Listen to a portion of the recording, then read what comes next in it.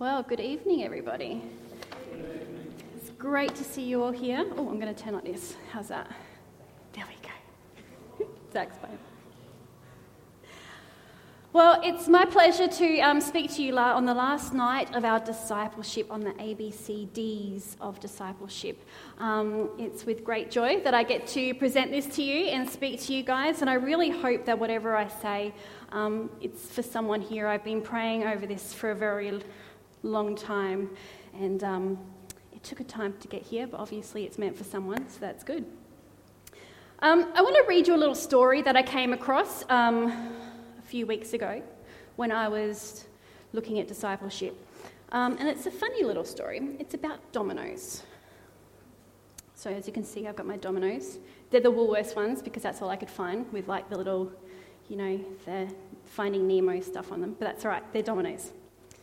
So on Monday, August the 18th, 2003, a 24-year-old woman from China toppled over 303,621 dominoes, breaking the long-standing record of the world's longest solo domino topple. Beijing-born Ma Lim broke the 19-year-old record set by I'm going to leave his name, the German man, who set up and toppled 281,581 dominoes. There was a time when I was not feeling well, but I had a goal to achieve, so I continue to prevail, said Ma, who calls herself a dominologist. Ma said she put 13 hours a day for nearly 7 weeks to lay out all the dominoes. Bugs and rats meddled with her work. In one instance, a bug knocked over 10,000 tiles.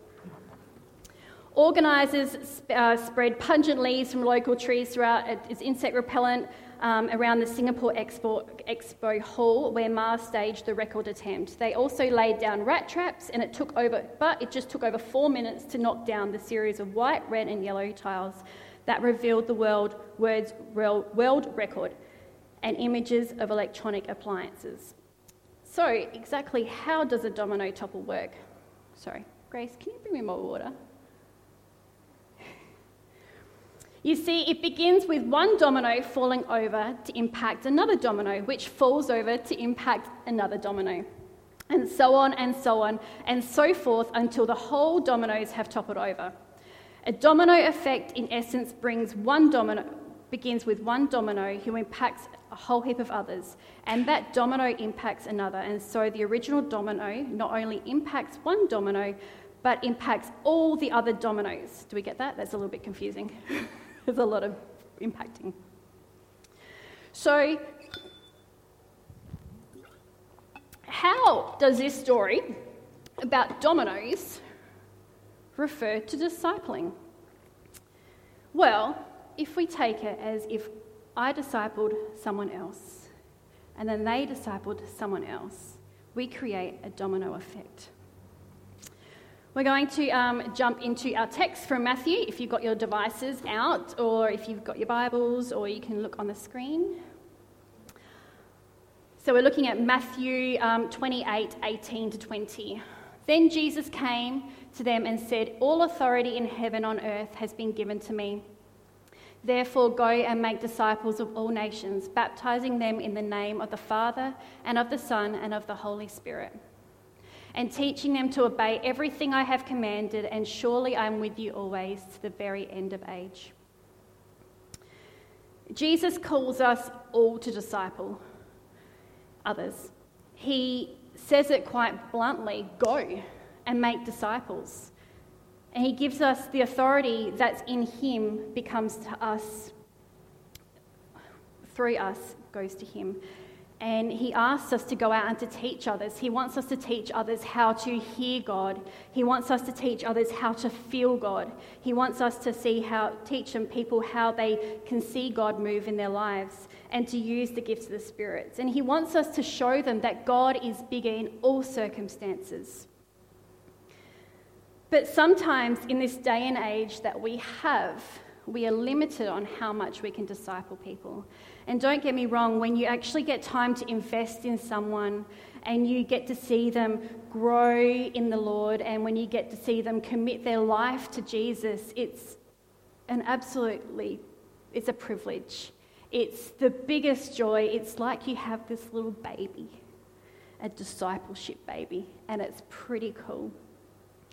But we live in a world, as I said before, that's just constantly fast going. We spend more time on our Facebook talking to people. I mean, I spoke to someone that I haven't seen in 15 years, and they knew everything that had been going on in my life, basically, because of Facebook. We don't have the connection that we used to have. We don't know our next door neighbour anymore. So how do we, as people of God, disciple others and make sure that the kingdom grows? It comes down to how we live our life and how we shine the light for Christ. I had this discussion with a dad at school one day when Grace was in year 2, when she would allow me to go to her classroom and wait for her. We would go and I'd get there about 10 minutes early and we'd just sit there and talk with the other mums and dads and, have a bit of a conversation of what was going on in our daily life. And there was this gentleman that had been recently divorced. So he had shared custody, so he only came every second week. And we just started up a bit of a conversation, how's your day kind of thing. And one day he said to me, what do you do for a living? And I said, I work here at Powerful Gardens United Church. I do the admin and, the bits and pieces that need to be done. He's like, oh yeah, I'm a labourer, blah, blah, blah. Next week he came and he said to me, can I ask you some questions? I said, yeah, if I can answer them, that's fine. He said, if I was to go to church, what would I wear? Because he doesn't own heaps of really good clothes. He's a labourer. He has maybe a pair of, he doesn't have a whole heap of good clothes. And from what he can remember, when you went to church, you went in your Sunday best. And I looked at him, and I looked at what I was wearing, and I was wearing shorts and thongs, and I went, this is what I go in. I don't dress up because I go exactly how I am. And then he asked me a few questions about the Bible, and I answered them as best as I could. And then he asked me some stuff about, do they have it in there's different versions. And I just, it was very, weren't the most riveting questions that I've ever answered. And I left it at that. About a month later, he came back to me, and he said, I attend a church on Sunday. I went to the church. That was the one that, there's one attached to Tyndale. Sorry? Yeah, Gateway. I went to Gateway. So the girls really loved it. I went, that's awesome. That's great. He said, I just rocked up and they were really welcoming. I'm like, that's fantastic. A few weeks later, came back. I'm starting a Bible group. We're reading the Bible. And I'm like, that's amazing. That's so cool. Well done. About 2 months later, he came back and he said, I gave my life to Jesus on Sunday. And I kind of went, oh my gosh, I'm going to get all teary. My first baby. And I went, oh my gosh. I had literally spent 30 minutes not even talking to him about how I felt about me being a Christian and what I thought Jesus was about and what I thought God was about. And he took that and he went with it. And we're nothing like Jesus. We can't turn around and go to someone, hey, Peter and Andrew, come be fisher of men. And they get out their boat and they follow him. That's not what's going to happen for us. And we're in a time where people don't want to be pushed Christianity. They don't want it shoved down their throat. They don't want it. They want to find it for themselves. And I think that the way that we can disciple people in this time and this age is to really... I'm going to go to Matthew 5:14. You are the light of the world. A town built on a hill cannot be hidden. Neither do people light a lamp and put it under a bowl. Instead, they put it on the stand and give it a light to everyone in the house. In the same way, let your light shine before others, that they may see your good deeds and glorify your Father's name. We need to shine Jesus' light. We need to shine it so people can see how good God is, just from how we interact. And I'm not only saying the interaction of, me speaking to Zach, I'm saying about what we put out into the world, what we put on Facebook, what we put on social media. Let it shine Jesus' light, because when we put out negative stuff, it doesn't shine well. We're putting a bowl over it. And when we have those little tiny experiences, you really don't know what's going to happen. You may push one over and nothing happens. Can you see? Sorry, I'm going to see if this works. Or your next experience, we're going to get them all down. You just never know what's going to happen. And you know what? When I started as a Christian, I was so scared to talk about my faith and so scared to put it out there that I was a Christian. But now, hey, like everyone in that basketball club that I'm knows that I go to church. Everyone knows what I believe. They even said something to Brent on Saturday night that I, go to church. He goes, telling everyone you go to church? I'm like, no, they just know. Like, I'm not scared about it. I don't hide it. I don't hide my light for Jesus because I love him so much and I want his kingdom to grow. And you know what? I think everyone should be able to find out how much he loves us and how much he cares for us. And when we shine that light, he can see it.